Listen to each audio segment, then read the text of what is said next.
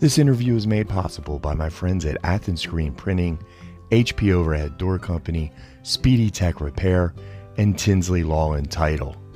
Their sponsorship makes it possible for me to provide free content to the community. Please say thank you by visiting each of their Facebook pages.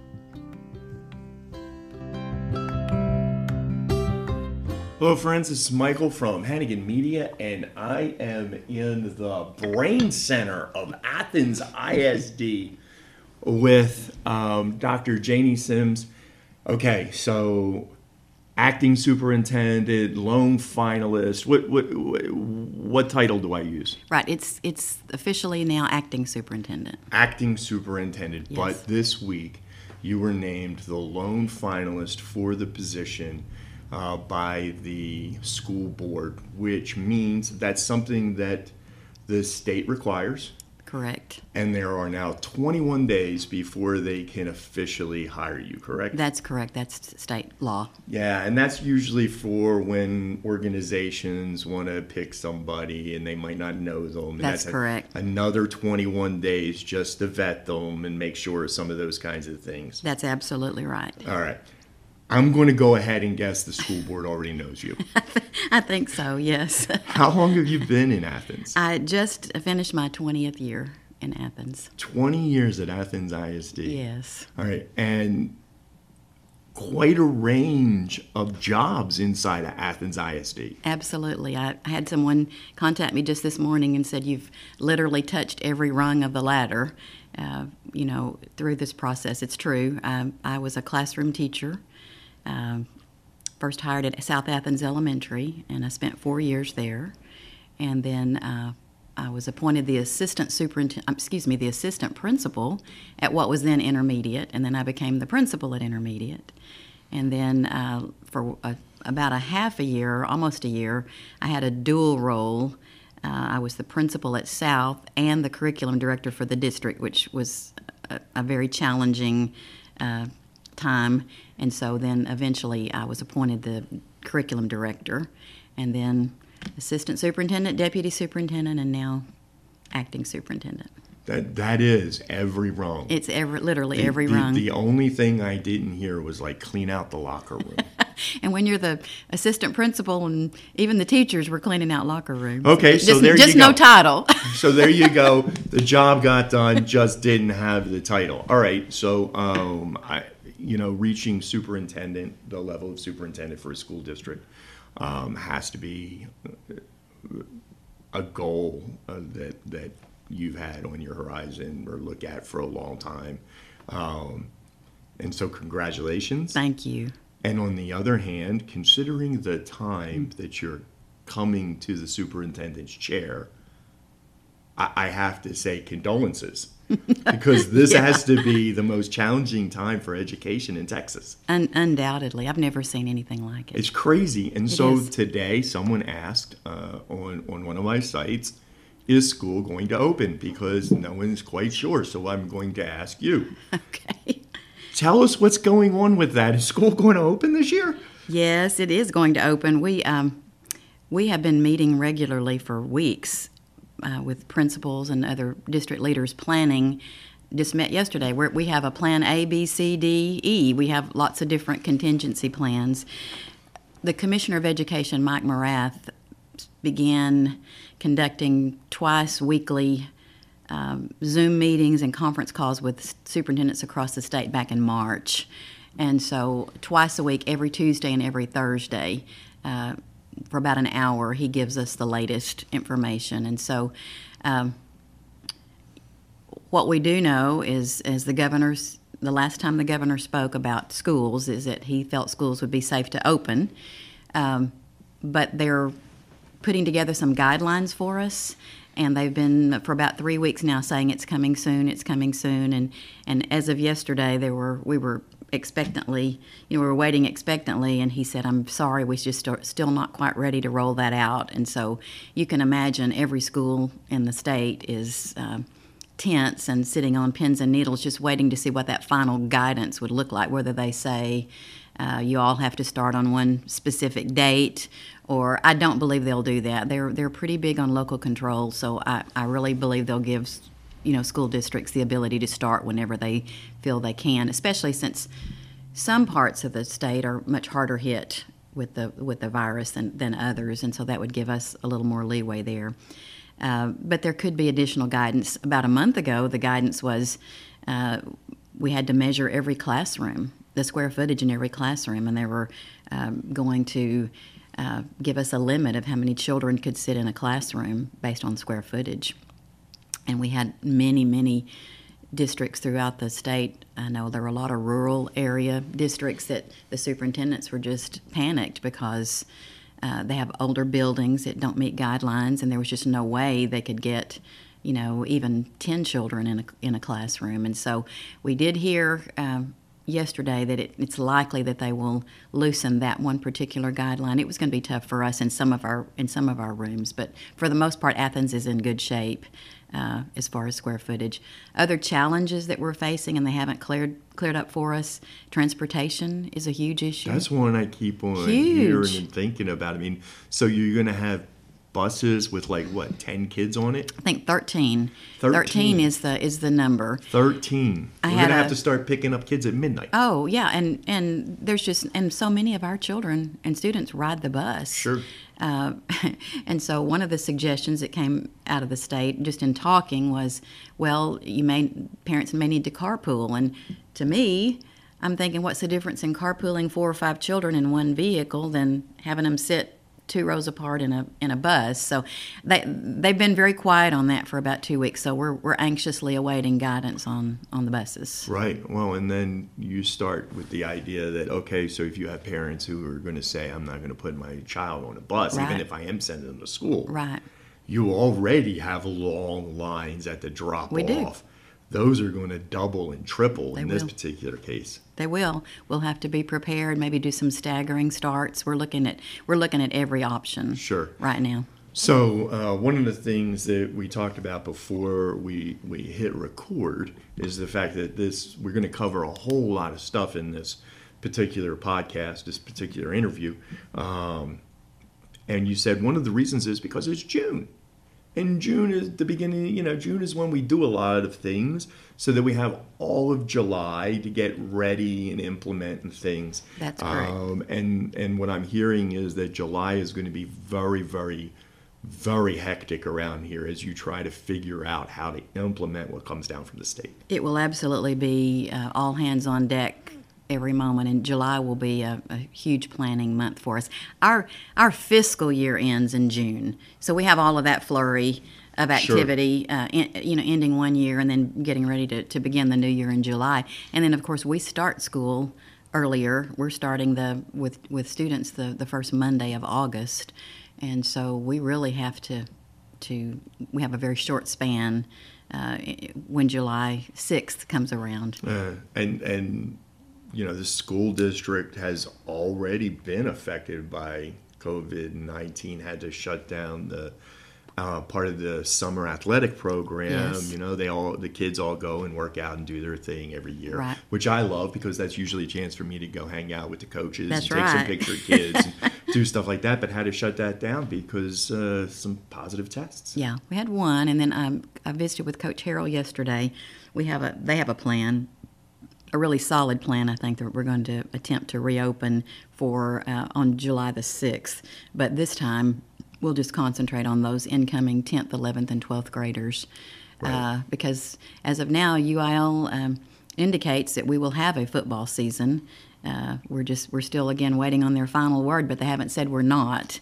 And so we're going to put the groups in even smaller groups. Coach Harrell has got a great plan for that, and so we can maintain them distancing from everyone else, and we'll go again on July 6th. That's got to be one of the most difficult points about this, because I understand my readers, my listeners, they want answers, which is very understandable. But being the guy that's kind of in between, I see the fact that it's really hard to have a definitive answer when you don't have a definitive guideline to meet yet. Absolutely. How can you make a plan when no one has told you what the goal is yet. That's exactly right. And that's where the school district actually stands right now. We do. Now, they put out, at the end of May, the commissioner and the CDC Now and the you governor's mean office. the commissioner of education. Yes, the commissioner, governor's office, CDC guidelines. They put out guidelines for us for summer school. And so the guidelines were strict for summer school. And so on those weekly calls, the superintendents were asking, is this a hint as to what fall is going to look like? And our answer was, I would use it as a baseline, but it could be less restrictive if the COVID cases, if they level off, or it could be more restrictive. And so that's the most recent guidance we've had. Look at what we did for summer school, which was very restrictive, could be more or less. And so that's really tough to make a plan. We're going to err on the side of caution, and we're going to, our principals met yesterday. We want to do some things to make sure that we protect the health of our staff and our students. And so, but yes, it's very, very difficult to make an instructional plan. That's got to be the goal. Absolutely. Health and safety. Absolutely. All right. So one of the things that the school district has rolled out, it actually rolled out last week, I think it was, that may be a big part of how you move forward is your virtual academy. Would you just talk about that for a second? Sure. And even so, I think education has probably changed the way we've always known it. I suspect innovation comes in times of crisis really often, and so I think the way we've had to quickly move to an online platform in the spring, we will do that much better this fall, and there's already more guidelines on that. And so we'll be sending out a survey actually on Monday to all our parents. That's two parts. One is we need to try to understand their level of connectivity at the home. Sure. And then the other part is we want to get some idea of how comfortable our parents are in sending their children, back to school in an actual school building once school rolls out. So we need to learn those two things. What we're suspecting is that school, say for example, if we all were able to begin on August the 3rd, like normal, if someone tests positive in a classroom or on a campus, there could be intermittent closures, shutdowns throughout the entire school year. Like exactly what happened to the summer workout program. That's exactly right. And so that's what we're preparing for. And so going virtual has a lot to do with that. So what we want to happen is it to be so smooth that if we have to shut down for 14 days or 10 days or 3 days or whatever the amount of time might be, that our teachers would just continue to teach, but our children, even at home, could pull up and be connected and have regular lessons. It would be the scenario would be much more like a regular classroom setting, except they just wouldn't be together in the classroom. We had already been looking at the virtual academy back in the winter because more and more we just see that parents, they want to be part of public school, but they also want to have some choice. There are all kinds of scenarios out there. So we decided that was a good way for us to go, honestly, before we ever knew anything about COVID. As it's turned out, the virtual academy, we've just kicked it off. We're already having a tremendous response to that. So for now, it's for students grades 6 through 12. And the primary purpose is to woo those kiddos back who didn't complete everything and try to help them finish a high school education so that will help them in their future. So a great person to jump in on the virtual academy is someone who dropped out in 11th or 12th grade, didn't finish their degree. Here's a chance that you can do it from home. We'll have room for some of those. We have kids who may have finished, who may have stopped and only needed a credit or two. Yeah. And so, they wouldn't be full-time students, and they wouldn't be students who would participate then in, our extracurricular activities. That there are varying levels of it, I suppose, is the best way to describe it. But we have some children whose parents have homeschooled them for a variety of reasons, who would love, in Texas, you really can't participate in public schools athletics or UIL events if you're in the homeschool situation. Right. But if you're part of the virtual academy, you are actually a student of Athens ISD, and so that allows them the opportunity to participate in extracurricular activities, which we've gotten a lot of positive response from that as well. So we've had a lot of folks who have younger kids who have reached out and said, hey, this sounds like something we might be interested in, and so we'll see how it goes, and if it goes well, there could be a possibility for expansion in the future, but there definitely is an application process. Right.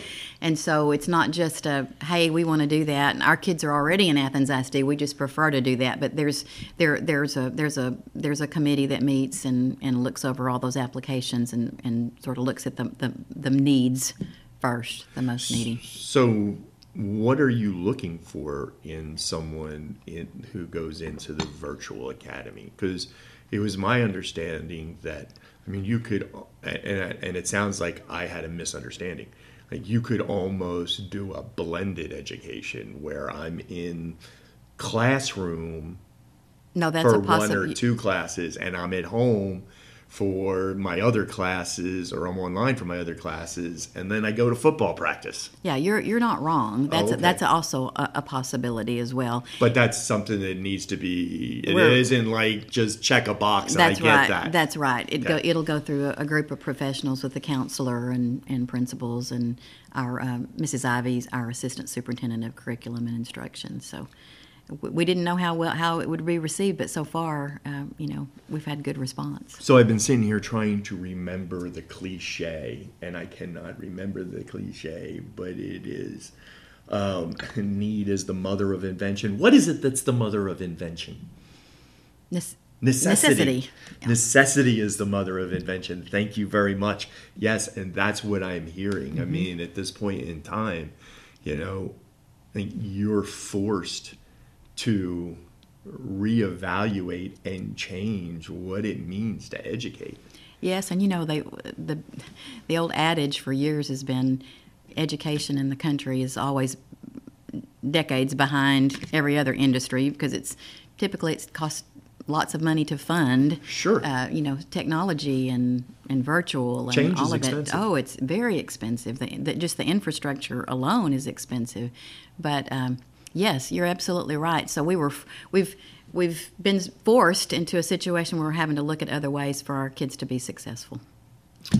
Oh, right. Well, I'm really looking forward. I'm really looking forward to that. And I want to move on because, as we said, you guys have been really busy. We have.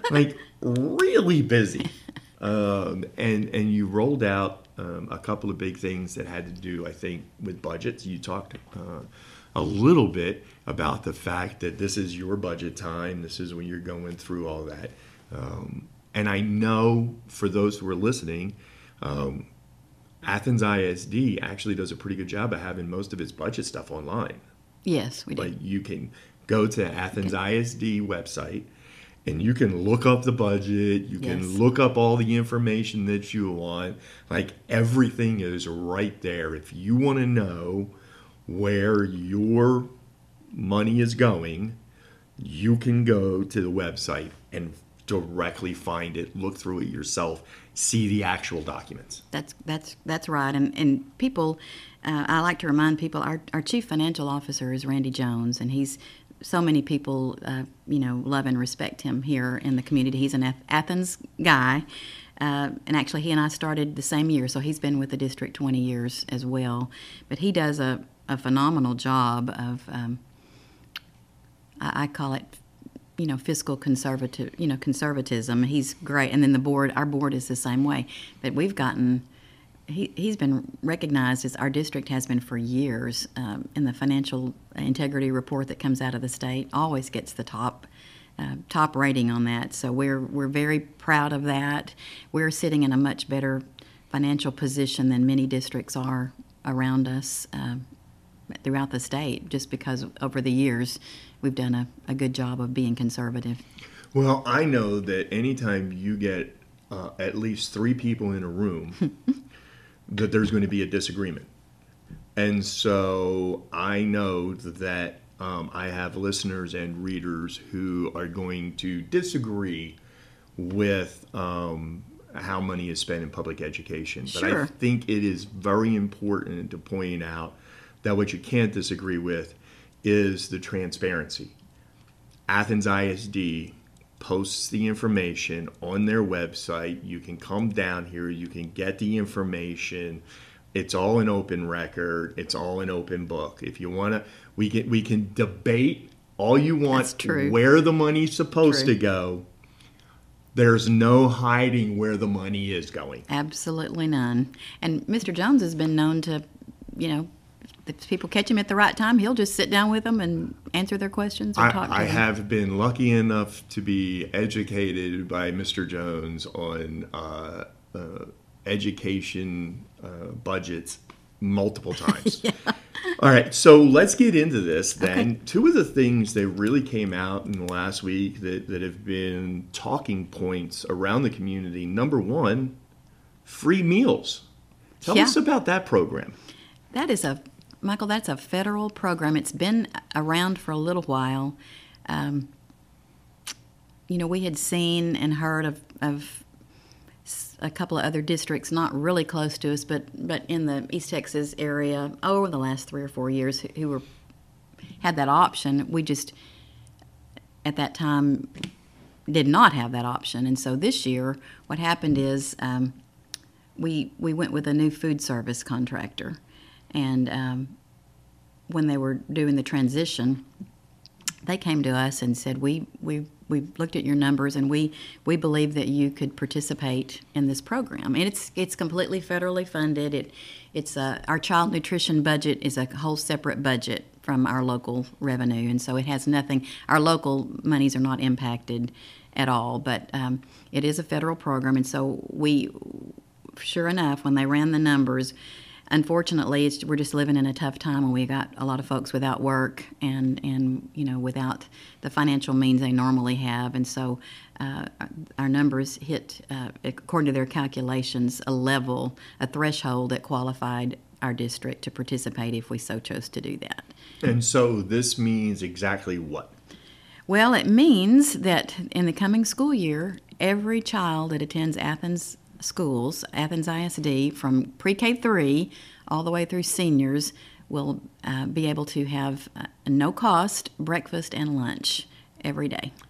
Nice. So everybody comes in, and you know what? I got to think that this is a breath of relief for the school district just in trying to keep account of every student's account, and that moment of terror when some kid's account is dry because mom didn't put any money in it, and how often do you let the kid go through? Right.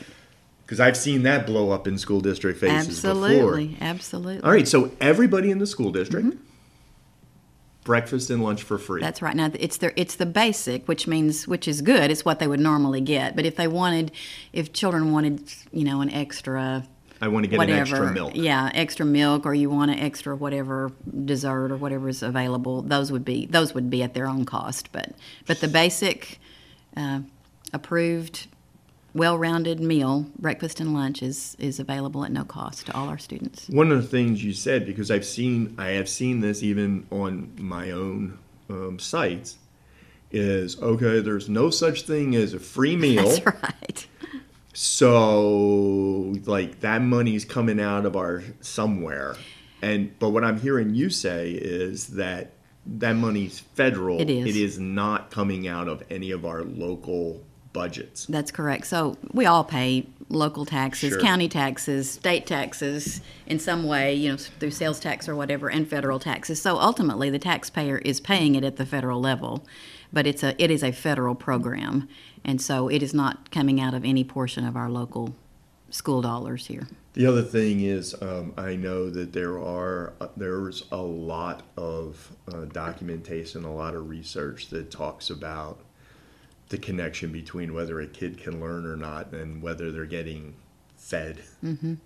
And so this is important on so many different levels. Well, it is, and educators, just the heart that our teachers have, they know our children so well, their students, and we're always on the lookout for the child that we're not quite sure they're getting enough to eat, and everyone has been very concerned during this shutdown that we had in the spring with how our children were making it, and eating. But if this can ease that, if our kids know that every day they're going to have 2 really solid meals when they come to school, then for me that's the whole benefit. Yeah, there's a lot of kids where that's a really important thing. It really is. It's a surprise, I think, to some people in our community is just how many kids. I mean, this is a whole another interview, another talk. But there's a definition of food insecurity that no, we don't have. It might not be someone who is absolutely starving to death, but it is somebody whose whole world is shaped by the fact that they're not sure when they're going to eat the next time. That's exactly right. There's just not that guarantee when they leave school on Thursday afternoon or whatever day that is. Right. There's not a guarantee that there'll be 1, much less 2 meals or 3 over the weekend. Right. I remember I did a story. It was actually in Malakoff. I'm sure it's the same all over about the backpack bags where they send them home and all. And there was not an application process. The teachers helped pick who it was, and the way they picked is they stood at the breakfast line on Monday, and they watched the kids who came through 3 and 4 times, who the rest of the week only came through once, and they knew that kid hadn't eaten all weekend. Yeah. We definitely have to be attuned to our kids because so often they won't tell us. Yeah. All right, well, that's a great program. It is. I think that, I think it's a great program, and I'm going to say, as far as everything else goes, I am happy to have a few dollars of my tax dollars go towards that. I am as well, Michael. All right, so the last thing I want to talk about is another budget item, another finance item, and that's raises for the employees here at Athens ISD. Can you tell us about that? I'd be glad to. We try every year annually to look. We look every year because we're in competition for the best teachers and the best employees, like every other school district is, and it's often hard for us. Tyler, we're not far from Tyler, and we're not far from the Metroplex, the Mesquite, Garlands areas, and even now Crandall and Kaufman, because they compete that way. We're constantly in competition, and so we have to look. We're not able to pay what they can pay, but we have to at least stay competitive. What we do offer is our slower, more rural lifestyle and a great community, which I can talk all day about. I love our community. And then our 4-day calendar has been beneficial in hiring. But all that being said, still, people need to see raises whenever we are able to do that. And so if you'll recall last year, when the Texas legislature met, passed House Bill 3, there were many districts that gave significant salary increases around. And Athens chose to give a salary increase, and we just weren't certain because sometimes unfunded mandates are hidden when the state passes laws, and so... Now, wait a minute. Say it's not so. The Texas legislature pass an unfunded mandate? Never. No. They don't intend for it to be that way sometimes, but after the fact, that was a huge legislative session, and a lot came out of that session. It certainly was. We're still living with, trying to work our way through all that. But so we were cautious and gave a good standard raise, but then later in the fall, we were able to give what we called a House Bill 3 stipend. Right. If you recall, in November, when we realized that there would be some extra monies for the teachers. That House Bill 3 was a little bit, if I remember correctly, was a little bit complicated because that was you had to use certain amount of money to bring everybody up to a certain step level. That's right. And if you were already at that step level, you used it a different way. And then you were supposed to use X amount of it for teachers who had over 20 That's years. correct. And so it was actually a lot more complicated. It was very complicated. Than just, hey, everybody's getting a raise. Yeah, and every district had to deal with it differently because we were already paying well above the state what the state did. There's a minimum that teachers are to receive in the state of Texas. So every district was different. We already paid well above the minimum. So when they raised the minimum, we were like other districts. We had to make sure that we wanted our people to get beyond the minimum. And so we had to make sure we met all that. At any rate, what's most beneficial, the House Bill 3 stipend was very well received, and we were glad that we could do that. But what's most beneficial for our staff is regular knowing that, not a surprise occasionally, but knowing that this is in my check. A bonus is nice, a raise is better. It's better. And so, things have been so uncertain. But again, when we took a look at everything, we felt comfortable that we could offer this is not just teachers, because I know this question has come in. It's not just for teachers, it's the entire staff will receive a 3% raise, with the exception of our bus drivers. And last year, we gave our bus drivers 2 raises. And so that they're receiving a 2% increase. But they also, another caveat for them, when I met with them several times last year, and one of the things they desired was to have their pay spread out over 12 months instead of, they typically, when school is over, they stop getting checks, and so over the summer they don't have a check. And so we felt that was something they wanted. It helped them feel a little more secure during the summer months, and so we're going to do that for them as well. So they'll receive a 2% increase plus spread out over 12 months so that to help them. Sure, they can budget easier. That's right, to help them at their request. So yeah, we're pretty excited. So what's the importance? Now, hey, my daughter is a teacher, not here at Athens ISD. She's a teacher and a coach at Crossroads. So I am pro-teacher. I'm going to go ahead and admit that, all of you listeners who want to hear the bias. I'm pro-teacher. My daughter's a teacher. Tell us about the importance of trying to make sure that we maintain good teachers. Because I know there are some people who would say the state has issued a minimum. We should pay the minimum in order to save money. What would your response to that be? You just can't. You can't retain the most qualified teachers at the minimum, and the minimum is very, very low. For example, I believe, and I can't quote you the exact number that it increased to, but at the time that the minimum was increased last year, a starting teacher's salary was $27,000 or $28,000. Well, nobody was paying that. Even in Athens, we were at $40,000. Right. And so you in this world you can't compete, and so you're going to lose your best folks to larger districts that have a stronger tax base and can pay. And the truth of the matter is that when it comes to teachers, talent matters. It absolutely matters. The research is clear. A child that spends 1 year in the room of a teacher who's not as highly qualified or who does not know content as well, it's damaging, has long-term damaging effects.